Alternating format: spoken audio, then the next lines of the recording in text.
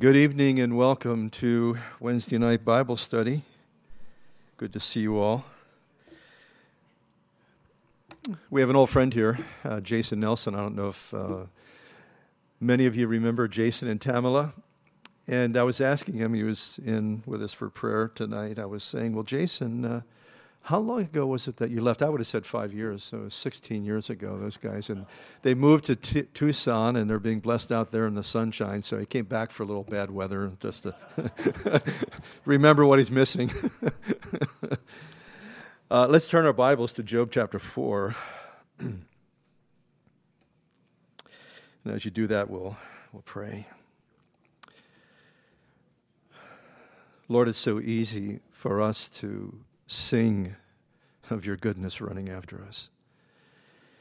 It's not only running after us, Lord, it has wonderfully caught us. And to taste, Lord, of you, that indeed you are good. You are kind. Lord, you're merciful. You're gracious. And Father, we see that. We're reminded of that as we come to the Scriptures tonight. We read about Job. Lord, this man, Lord, in antiquity, yet a man that we will meet someday. We will sit down with men like this and, Lord, hear their story. And so as we read it, Lord, we pray that, Lord, James tells us that, Lord, he highlights the patience, the perseverance of this man. Lord, he endured so much. And yet the end, what was intended, Lord, by you was compassion, Lord, was mercy. And we've discovered that, Lord, in our own lives. Lord, we're so thankful in an ongoing, continual way, Lord, for your mercies that have kept us, Lord, as even we speak about, Lord, how 16 years have gone by so quickly, Lord. You have wonderfully cared for us. You care for us moment by moment, day by day. And Lord, when we leave this life, it'll be, Lord, eternity. That's, Lord, we thank you for the scope, Lord, of your plan, your purpose, Lord, for us. I thank you for those that are here tonight. And Father, I pray that as we study this great man who had a much greater God, Lord, that you would speak, we pray once again, Father, into our hearts, into our lives. In Jesus' precious name, amen. We're in Job chapter 4, and of course, as you remember, last week we looked at chapter 3. And Job was just pouring out of his grief, his pain, his misery, pouring out to his three friends. We know they had come, and we commended them in the sense that they sat with him for 7 days. They sat with him. They were quiet. We just noted how commendable, that was. But now they're going to speak here at this particular time. But they are really not discerning enough to realize, there's times when you just have to be quiet. Job needed to have his cathartic moment. He needed that. He needed to be able to pour out his grief. And there'll be times where perhaps maybe God brings us alongside someone who's grieving, they're mourning. And I think, if anything, we learn from this book of Job, it's very important to be quiet. It's very important when we need to just mourn with somebody who's mourning, to cry with them, to weep with them. Because they don't discern that issue, and as a result, now they try to become his psychiatrist, his counselor, and they think that somehow something they're going to say is going to fix Job's problems, and that's not going to happen. We're going to see just their feeble attempts at trying to do that, and sometimes again, I think we can be so much more effective by just letting somebody have their catharsis, let them have their opportunity to pour out their grief. What we see here is we actually see some judgments being made that really shouldn't have been made. So there's much for us, I think, to learn if we're going to be counselors, and we are that. We're the Holy Spirit's a ministry of comfort. coming alongside people to help them, and he will bring us into that place and use us and move through us to minister to people when they're in these hurt and kind of, these situations. So again, their diagnosis is not going to fix Job's life. They're well-intended, very well-intended, but yet their premise was utterly wrong. Now, the first guy we meet here, he's got three friends. The first one is a guy by the name of Eliphaz, and perhaps he is the elder statesman here. He goes first. We see that he's a person of high moral character. Okay, these guys, when we look at their lives, they did know the Lord.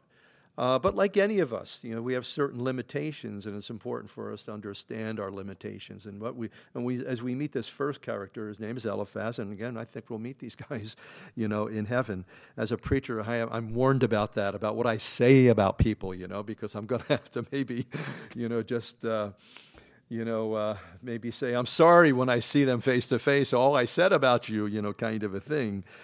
But again, here, this guy, like his friends, they're ignorant of the invisible war that's going on.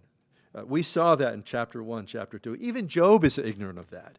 And it's very possible, as we said before, that Job didn't write that part, that preface, if you will, that introduction, that prologue of chapters 1 and chapter 2, because at the time, certainly at the time, he didn't know that was going on. That whole thing back and forth between the Lord and the devil wanting to destroy him, and in God's permissive will, the Lord allowing these circumstances to sort of unfold, and how painful they must have been. So again, not aware of that whole situation, that circumstances. And the thing is too, not only not aware of the spiritual warfare, but God had a purpose in it. God has a purpose, and I want you to think about that as we go through this book, and we'll speak to that specifically, what we feel, and believe, as we read through this book. We're going to really wait to the end of that, end of the book, and then we'll talk about what the purpose of it was in Job's particular life, because it's very hard for Job to figure that out. It's obviously very hard for his friends to figure that out too, as they look at him, as they assess the situation. And again, their intentions are well-meaning. They want to help Job. They want to fix his problem. And I'll tell you what, as Christians, we're great. We want to be great fixers. I've discovered this over the years, in counseling and trying to help people and, bring some kind of resolution to their difficulties and their problems. And all we can do is just basically share truth, and sometimes it may be just comforting them, to let them know that, the Lord is, with them, watching over them. He's concerned about them, because a lot of times we have to be very careful, because there's a tendency, and I think we see it here. We're going to see it here in Job's friend. It's come up with a pat answer. Okay, just come up with this pat kind of answer. Okay, and we pastors, I think, and counselors, Christian counselors, can be great for this. Because one of the things that I discover as a guy who used to be a technical guy, a dental technician, at the end of the day, I fixed so many teeth, okay? At the end of the week, I had built and fabricated so many units. And it was so frustrating for me to come into ministry, because when as you're dealing with people's lives, a lot of times you just can't fix things. Sometimes it's a long process, for God to fix those kinds of things, and I think sometimes, as maybe counselors, and we will do that. Jay Adams' famous book, Competent to Counsel, and he takes a quote, I think, from his title is actually a quote from, I believe it's Colossians, that we're all competent to counsel, but also too we have certain limitations in that. So we don't be frustrated. Just like I think sometimes when we feel maybe frustrated because we can't lead people to Christ. It's the same thing with counseling. We often discover we can't fix anything. But we can help people. We can encourage people. We can maybe sometimes give them the tools. We can, maybe exhort them, and we can just sort of nudge them in a way of just maybe trusting the Lord, with their particular, situation. So let's open this up here. Then Eliphaz, the Temanite, he answered and he said, "If one attempts a word with you, will you become weary? And who can withhold himself from speaking? Obviously, he couldn't withhold himself at this particular point. But we probably couldn't either. We would probably at some point, we'd have to get in there and jabber, throw our 2 cents, into the whole thing. And I imagine as Elvis now steps up to the plate, so to speak, his friends are waiting with bated breath, in the wings, and they're probably saying amen, to what he's saying, and they're going to ratify it, they're going to confirm it, kind of a thing. And so who could withhold himself from speaking? Surely, now this is to Job's credit. Obviously, these things were well known about this man's life. And that's why the Lord said it to the devil twice, have you noticed my servant Job? He's upright. He's an upstanding guy. He's the best man, he's the best man, on this side of the world, so to speak. And you can't get a greater commendation than that, can you? When the Lord, speaks on your behalf in that kind of way. And it was true. It was obviously true. Your word, now he says here, surely you have instructed many, and you have strengthened weak hands. Your words have upheld him who was stumbling, and you have strengthened the feeble knees. Again, he cared about people. He counseled people. He took out time. Job was the kind of guy, even though he was a very wealthy kind of an individual, in a similar kind of way, because he was a wealthy man. He had flocks, he had herds, and all that. Kind of reminds me a little bit of Boaz. Remember Boaz comes on this scene and he speaks to his workers, his servants, and he says, the Lord bless you. And they all say, the Lord bless you back. And wouldn't it be great to have a boss like that? And I think Job, in a sense, was sort of like that. He invested in people. He loved people. Obviously, he had the means to do that, but more than that, he had God in his heart. He had God, in his life, and that was a thing that was obviously well known about this individual. And the strength of his faith, and I think it's very important, too, for us to do this as well. For the strength of his faith, he strengthened other people. Just as God, in a sense, imparts something, he has invested things in you and me. And it's not just so that we can enjoy that, and we do that. But also, more importantly, it's that our lives would be a conduit, right? A conduit, a channel through which he might bring blessing to other people. And people will, in a sense, draw from your faith. They'll draw from your strength. And that's why it's important. Sometimes, we get into certain, patterns of non-involvement or non-service or non-activity, or whatever the case may be. And to realize that because of what God's invested in your life, that you need to mentor people. We need to mentor people. We need to share Christ with people. And then after we've shared Christ, to kind of mentor them as much as we can. And Job obviously did that. He was a man that he was, just in a sense, he was marked. Probably when his name was mentioned, yeah, Job, oh man, what a blessing that guy was in my life. He helped me out. My marriage was falling apart, and I was on the job and I was depressed. And Master Job come up and he sat down with me and took me aside and man, he counseled me and he prayed for me and man, put my marriage back together. I think he was that kind of guy. That when people thought of him, but now as you look at Job, here he is on the ash heap, and he's got pussy boils all over him, and anybody would think, Job, what did you do? What was your secret sin? Surely, because that's what's kind of behind, the diatribes here, of Job's friends. Now, verse 5 here, but now it comes to you, and you are weary. It touches you, and you are troubled. In other words, Job, you haven't been practicing what you've been preaching, all these years. And again here, his attempt, Eliphaz's attempt, to encourage Job.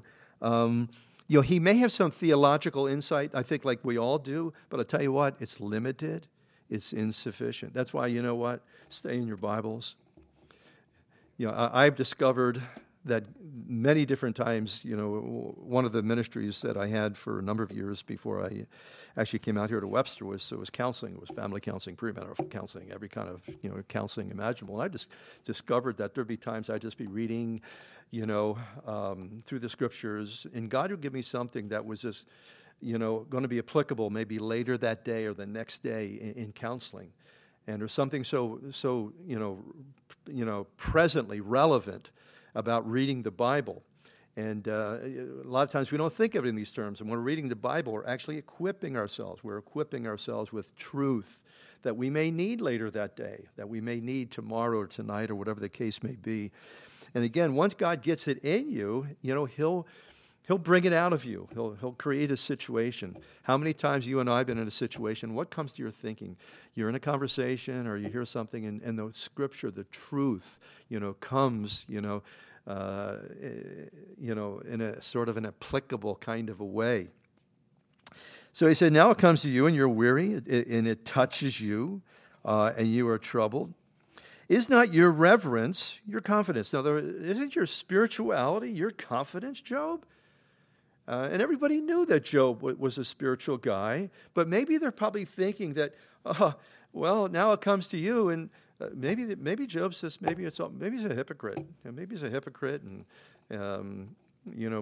perhaps this confidence is self-confidence. Maybe this is not a confidence in God at all. Because I'll tell you what, it is true. The trials bring it out, don't they? Whatever our trial is, it's going to bring out our weakness. It brings out our strength, our reliance, our trust, our faith. Because really, for the child of God, what's under fire is our faith. That's what's under fire. That's what's being purified. And again, I've shared with you from time to time. I work with metals, being a dental technician, and there was something about when metal is put under the fire in that crucible. And all of a sudden it becomes liquid, and you're watching it, and it's under the flame, and it's just sort of jiggling, and then you cast it, into the mold kind of a thing, and then what's left behind is impurities. The slag or whatever, the tin, the slag, and those inferior metals sort of thing. And when we're in that trial, we're like that gold that's in the flame, and all of a sudden it's going to be just God's going to use it and move it into another shape, and what's left behind is impurities. Because one thing about the ancient metalsmith, whether it's a silversmith or goldsmith, whenever he would purify and put that metal under the flame, the purities would so often come to the top, and they would ladle them. They would, if there was a big vat, they would ladle off that slag and those inferior, those alloys that would simply they were lighter, they would loosen up, they would come to the top, and the silversmith would just sort of ladle that stuff off. And that's exactly in a sense what the Lord is doing for us. So is your reverence your confidence, and the integrity of your ways your hope? In other words, are you just been hoping in yourself? Maybe that's what's happened here, Job. Your confidence that we thought was a confidence in God, what it really was. But again, they're assessing things now and looking at Job as he's in a sense, like I was saying, metal becomes liquid. Sometimes when you're in a trial, your faith is sometimes in a state of flux, so to speak. And so Job, where's your integrity now? In this situation under the fire. Remember now, he says in verse 7, whoever perished. Now, this is his premise. This is his premise. This is basically his presupposition, watching Job, going into this, And basically it's this, whoever perished being innocent. In other words, the innocent do not suffer. And there's people who think that today, prosperity teaching. Prosperity doctrine. There's something wrong with you, some defective with your faith, and if you are suffering, if you are in a very difficult situation. And that's kind of what's behind this here. It's a very simplistic kind of view of the Lord, of our relationship with Him and the things that God does, things that God is working, in our lives. So remember now, whoever perished, being innocent. Again, this oversimplistic view basically says that bad things do not happen to good people. And you'd be surprised how even unbelievers sometimes have these philosophies. They think of these kind of terms. I'm a good person, We've all heard that before. I'm a good person, and I go to church, and God, why are you allowing this? Why are you allowing this to happen to me? Because bad things don't happen to good people, kind of a thing. And the fact of the matter is they do. They can and they do happen to good people, and they also happen to God's people. So he's basing his argument on this kind of reasoning. He says, or where were the upright ever cut off? Even as I have seen those who plow iniquity, and sow trouble reap the same. So again, we see his logic here, and it's basically a logic that we see that, sometimes too, we have to be very careful of natural logic, because sometimes too we can even use scriptural truth to back up our natural logic. And what I see in this charge against Job is Galatians chapter 6, verses 7 and verses 8. Do not be deceived. God is not mocked, for whatsoever a man sows, that will he also reap. So this is true. There's no doubt about it. There's a truth there. But one of the things we're going to find out here, these guys, some things they say are wrong. Some things they say are right. But they're misdirected. They're misapplied. And that can be an issue that we may have to deal with. And maybe assessing someone's situation. Are we misapplying, some truth to them, or rather about them? So God is not mocked. Whatsoever a man sows, that shall also reap. For he who sows to the flesh will of the flesh reap corruption, but he who sows to the Spirit will of the Spirit reap everlasting life. And again, they come to a logical conclusion. But here's the wrong assumption. Job has not sown trouble. Okay? We see that. We see that from chapter 1 and chapter 2. Chapter 1 and chapter 2 give us a clarity for Job in his particular situation to know that it's not secret sin in Job's life. It's not something he is, some trouble that he has brought on himself. This was something, in a sense, it was something that God had purposed, God had permitted. God had allowed that to take place in his life. And so again, we have to be very careful of logically trying to figure things out, because here's the thing, we just don't know. We don't have all the facts. Even about our own lives at times, we don't have all the facts as far as what God's doing.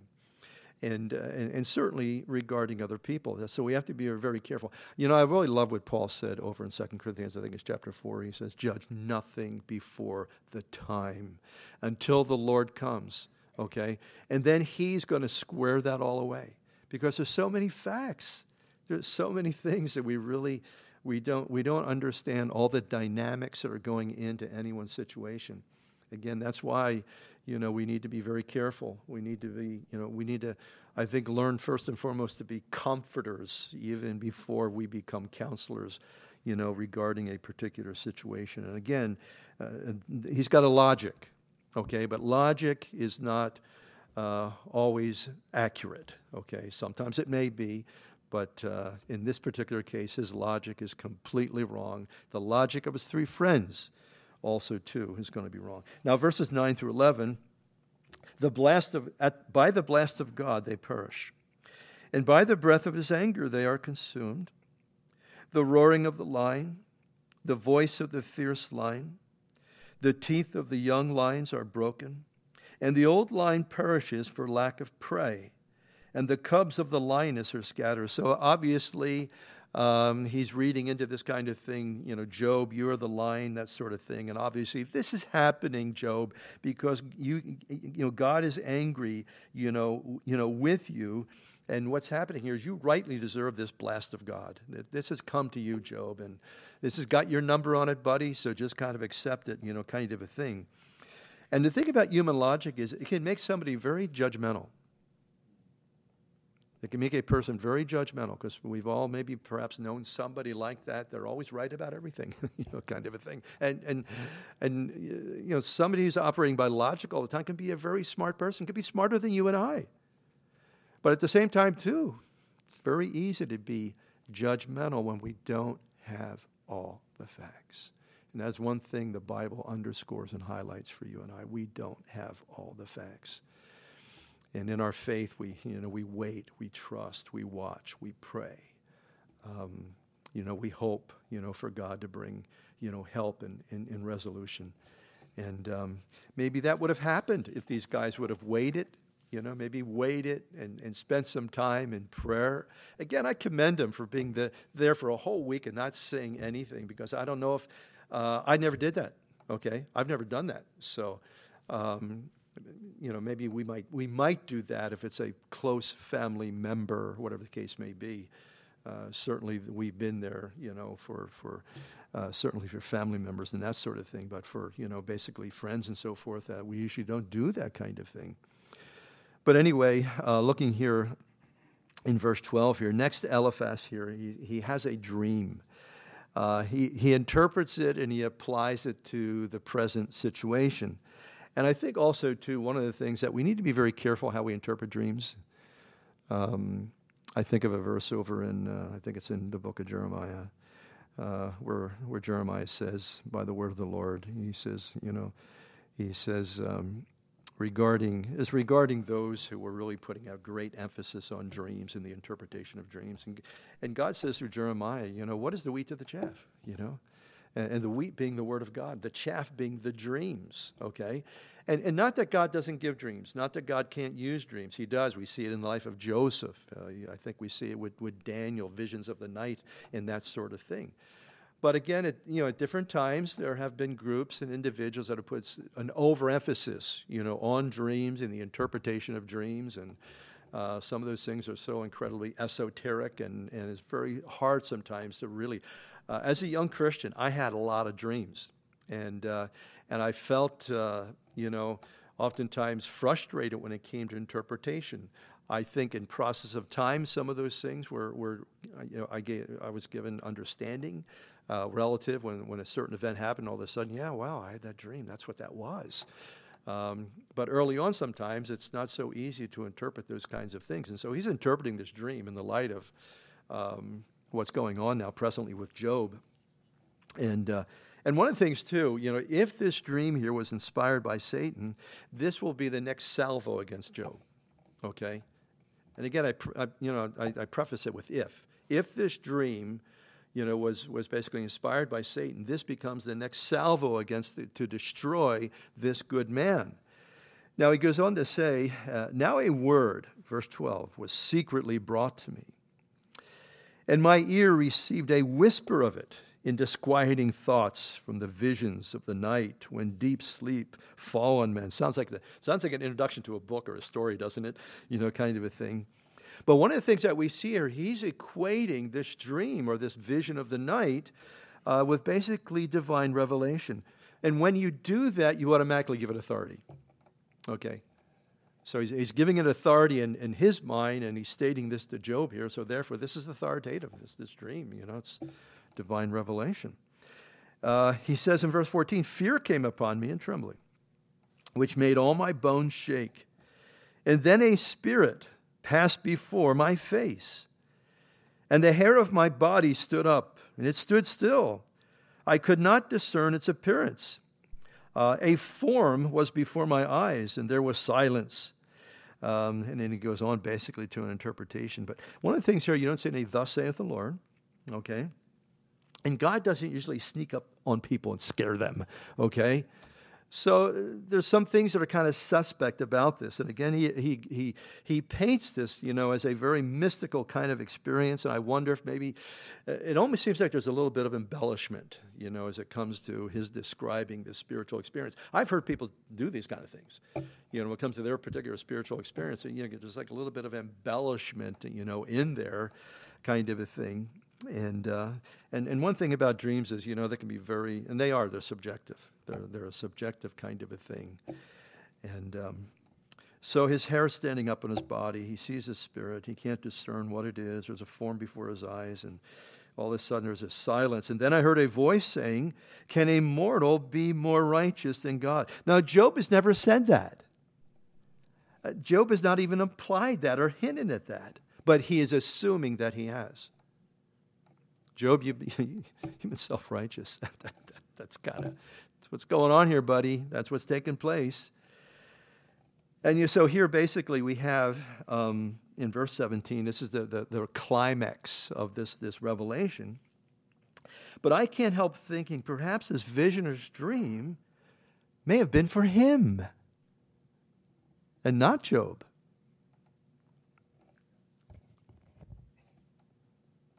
I think it is. I think it is. Very possibly, if it is divine, I think it's for him. Not Job, but I think it's for Eliphaz. And again, if it's not of the Lord, then, sometimes too, the devil can give us a nightmare. And I don't think that would be very easy to kind of interpret, one of them. They scare the life out of you. Now he says in verse 18, did I read? Maybe I didn't read in full verse 17. Can a mortal be more righteous than God? Can a man be more pure than his maker? Job never said that. If he puts no trust in his servants, if he charges his angels with error, and I think the inference is, the implication that he said, do you think you'll escape, Job? Okay. If the angels can't get away with anything, Job, you think you're going to get away with this? And he doesn't put his trust in his servants. So Job, maybe it's just Job. Maybe you're just not trustworthy, kind of individual. How much more those who dwell in houses of clay, whose foundation is in the dust, who are crushed before a moth. They are broken in pieces from morning till evening. They perish forever with no one regarding. Does not their own excellence go away or leave them? They die without wisdom. It's interesting here that he makes the Lord out to be something less than gracious and merciful. When you read this here, they perish forever, they're crushed like a moth, they are broken in pieces. And what I struggle with, that he's getting out of this whole vision, this whole dream, and this whole thing that he has to say is basically, there's no hint of grace. There's no hint of mercy here. He's just sort of left to die without wisdom. And maybe he's hoping that as he says, as he toughens up, on Job, that he's going to get Job to break, Job's broken, okay? There's no doubt about it. The guy's absolutely wiped out. He's probably feels like he's, his hide's full of arrows and all that, everything the devil's kind of thrown at him. And so maybe it's Eliphaz is thinking that his words are going to finally bring Job to this place of brokenness. So in chapter 5 here, the diatribe goes on, and he says, call out now. Is there anyone who will answer you? As if prayer is a waste of time. He should be saying, Job, let's pray, man. Him and his buddies, let's pray, man. We're going to lay hands on you, man. We're going to pray.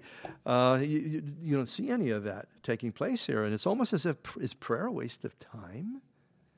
I don't think so. To which of the holy ones will you turn? And this guy's convinced he's got the big D on Job. He's got the big discernment, okay? He understands where Job is, and he's got the answer. He says, for wrath kills a foolish man, and envy slays a simple one. Now, some of these things they say are true, but we're talking about misapplication here, remember. Wrath kills a foolish man, and envy slays a simple one. For I have seen the foolish taking root, but suddenly I cursed his dwelling place. Now, verse 4, his sons are far from safety. They're crushed in the gate, and there is no deliverer. What an awfully insensitive thing to say to Job, in the fact that he has lost his sons. He's lost all of his children. Man. You talk about, man, a dagger in the heart. And, sometimes too, sometimes as Christians, we can be incredibly insensitive, to somebody's wound, to somebody's situation. And again, he thinks he's helping. He's helping Job. Because the hungry eat up his harvest. Maybe is that a reference to the Sabaeans coming and taking all of his crops and killing his servants and all of that? Taking it even from the thorns and a snare snatches their substance. For affliction does not come from the dust, nor does trouble spring from the ground. And again, this affliction, this trouble, Job, you've brought it on yourself. And look at verse 7 here. Yet man is born to trouble as sparks fly upward. It was inevitable, Job, for this to happen. And again, where's this guy getting all this?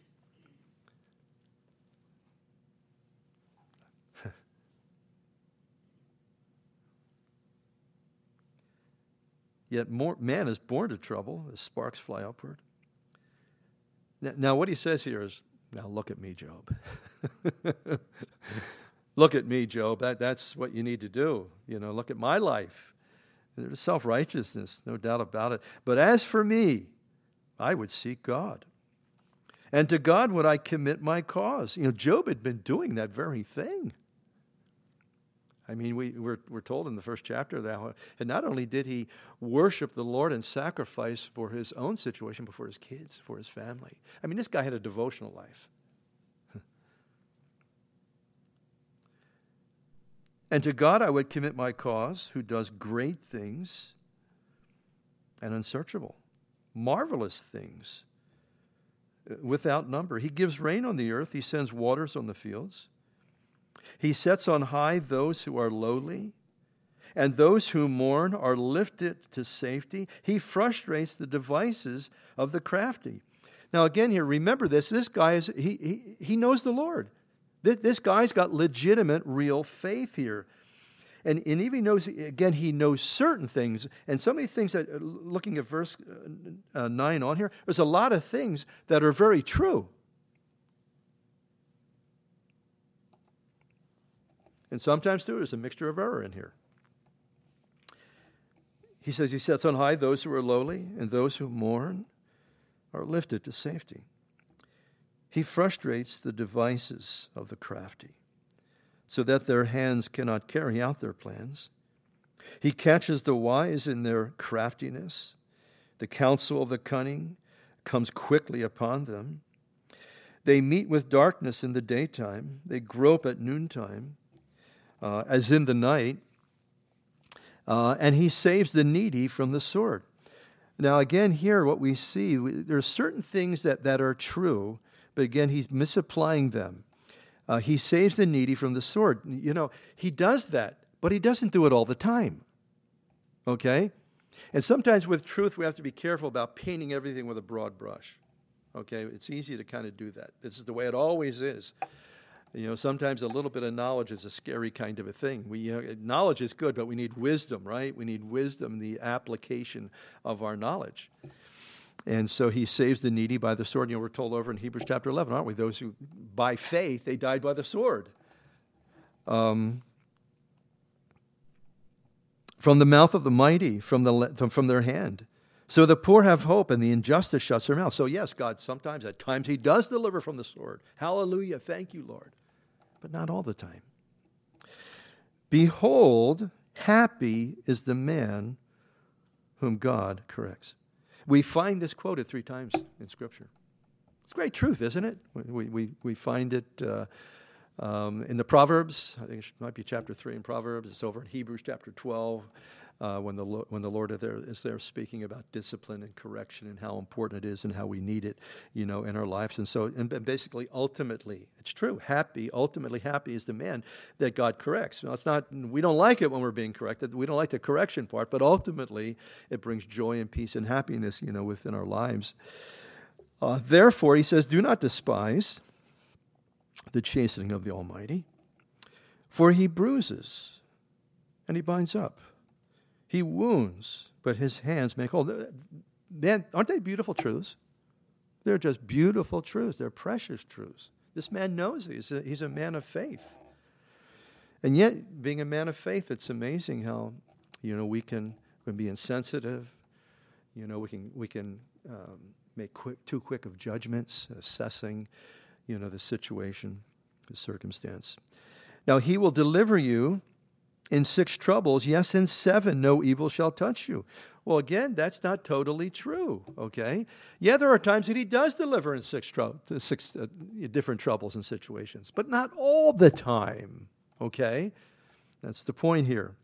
Yes, in 7 shall no evil before you. Again, look at Paul. Look at how many times God delivered Paul. But then he died at the hands of Nero. Great man of faith. Did he die because, he kind of blew it? He kind of blew it and, he lost his faith. No, not at all. I mean, he died. Think of all the martyrs that have died in faith. I was just doing some research, and And over the last decade, I forget the ministry, the research, Christian research ministry was doing, but over the last decade, incredible figures of 900,000 Christians being martyred. It almost sounds unbelievable to us, because it is kind of unbelievable to us, because we don't see anybody getting killed for their faith. We know it's true. We know history. We get stories out of the third world from our missionaries and so forth. We hear the horrific stories and that sort of thing. Can you imagine in the last decade, roughly 900,000 of our brothers and sisters in Christ have lost their life. And we'll meet them. We will meet them in eternity, and they will have a martyr's crown. They will have a martyr's crown on their head. And again, I've often thought about this, no matter what it is that we have to go through in life. When we get to the other side, there will never be, I believe this, for any of us. Well, as we look back through the portal, into this life and all that, I don't believe, no matter how much we suffered for Jesus, even if our life was taken from us, I do not believe we will regret that. I think those that died for Jesus will say, man, what an honor to die. He chose me to die for my Savior. Can you imagine that? I really think that those who've experienced that have such an appreciation, just like in a sense, the disciples, to have joy at being persecuted. I don't know about you, but I'm not quite there yet, okay? I'm working on it. I'm working on that. But again, Paul and Silas getting beat and lashed, ending up in the stocks in Philippi. And what are they doing? They're singing. And what a time to have a praise service, right? I mean, we'll be I'll be crying, they hurt me. But there's something about faith that just sort of, really lifts us out of, our natural condition, our natural state. So he bruises, he binds up, he wounds, but his hands make whole. Man, I'll tell you what, when the Lord's your nurse, when the Lord's your doctor, when he's fixing you up, man, there's nothing better than that. There's something, you've ever been hurt, and there's something so beautiful about somebody that comes alongside to help you, whether it's a nurse or whether it's your spouse or somebody, and they're cleaning your wound. They're cleaning your wound, and they're being so delicate, and there's something so appreciated in that. Someone just taking time to bind you up and to fix you up and to care for you and to love you and put this bandage on you, and just so concerned that you're not in pain or you're not hurting. Well, when the Lord does that, man, that's a beautiful thing. Thank God for the people that care for us. But I'll tell you, when the Lord fixes your wound, it's a very special, very blessed, very wonderful thing. Verse 20, in famine, he shall redeem you from death. In war, from the power of the sword. Many people have experienced this, but some have not. Many people have been kept alive, in famine. And yet there have been those that have died from, the effects of war and so forth, and, the power of the sword. You shall be hidden from the scourge of the tongue. You shall not be afraid of destruction when it comes. Well, Job's words last time was, the thing that I have feared, he said, has come upon me. The thing that I had been worried about, it had come upon me. So Job did have a fear. And of course, there are times, in the face of horrific danger, God's people have been fearless. I've read have you ever read Fox's Book of Martyrs? Years ago I read it, and about how, that so many of God's people were put to death during the Dark Ages, actually by the church, put to death by the church, by the Catholic Church, for basically being dissenting. These were Bible believers and so forth, and burned at the stake, by the King of England or whatever the case may be, and to read some of their testimonies, when here, they're called on to recant their faith, And here's this, this executioner, and he's holding the hair of their child, and he's got the sword, going to take their neck off. And then you read stories of the fact that here is this little boy saying to his mom and to his dad, don't recant. And, imagine being put in that place, as a parent. I mean, you talk about absolute, utter torture, being in those kind of situations. And yet, by God's grace, they passed the test. And many of them had to pass that test with the giving of their lives. So you shall not be afraid of the destruction when it comes. You shall laugh at destruction and famine. Well, Job wasn't laughing. You shall not be afraid of the beast of the earth. You shall have a covenant with the stones of the field. The beast of the field shall be at peace with you. I was kind of thinking about the saints that were martyred to death by stoning. Those that were martyred to death and eaten by wild beast, that sort of thing. So that may be true sometimes, but it's not true all the time. Again, we can be dangerous sometimes with a little bit of knowledge. You shall know that your tent, he says, is in peace. You shall visit your dwelling and find nothing amiss. You shall also know that your descendants shall be many. Again, there may be some truth to these things, but again, his point is, Job, this would be you if you had not sinned. You wouldn't have to worry about any of these things: your tent, your home, your kids, everything. And again, it's the wrong application. It's a prosperity kind of a thing. Yes, certainly God does bless us and care for us in wonderful ways. But what about? And none of us will probably, no doubt about it, none of us will ever have to face what this man Job faced. But again, in our trial, in our affliction, in our adversity, we need to trust him. We need to look to him. We need to allow him, to give us grace. And one of the things I said about Job, he didn't charge God, with foolishness. But he basically said, naked came I into the world, naked will I go. And blessed be the name of the Lord. I mean, like I said in our first week of this with Job, is what a sublime faith. What an incredibly sublime kind of faith. And when I look at this guy, an Old Testament guy, and I look at myself and what we have today, what I have today, I look at this guy and man, what a towering figure. What an incredible man that we have this example of this guy that so incredibly, he persevered, he endured, he hung in there, he was faithful. He says, now you shall come to the grave at a full age. Now Job did. Remember, he was basically 60 years old when his trial came. He had a full family at that point, adult children. We know he lived for another 140 years. He had another 10 children. And so he did. He basically came to the grave in a full age. And again, there's truth here, but oftentimes it can be truth that's just simply here's the thing about truth. This is so important because sometimes, you can read certain things in the Bible and you can misapply them. And I think the best commentary on the Bible is reading other parts of the Bible, okay? Because then you get a balance of truth. I think that if you only read the Old Testament, you're going to get in trouble, okay?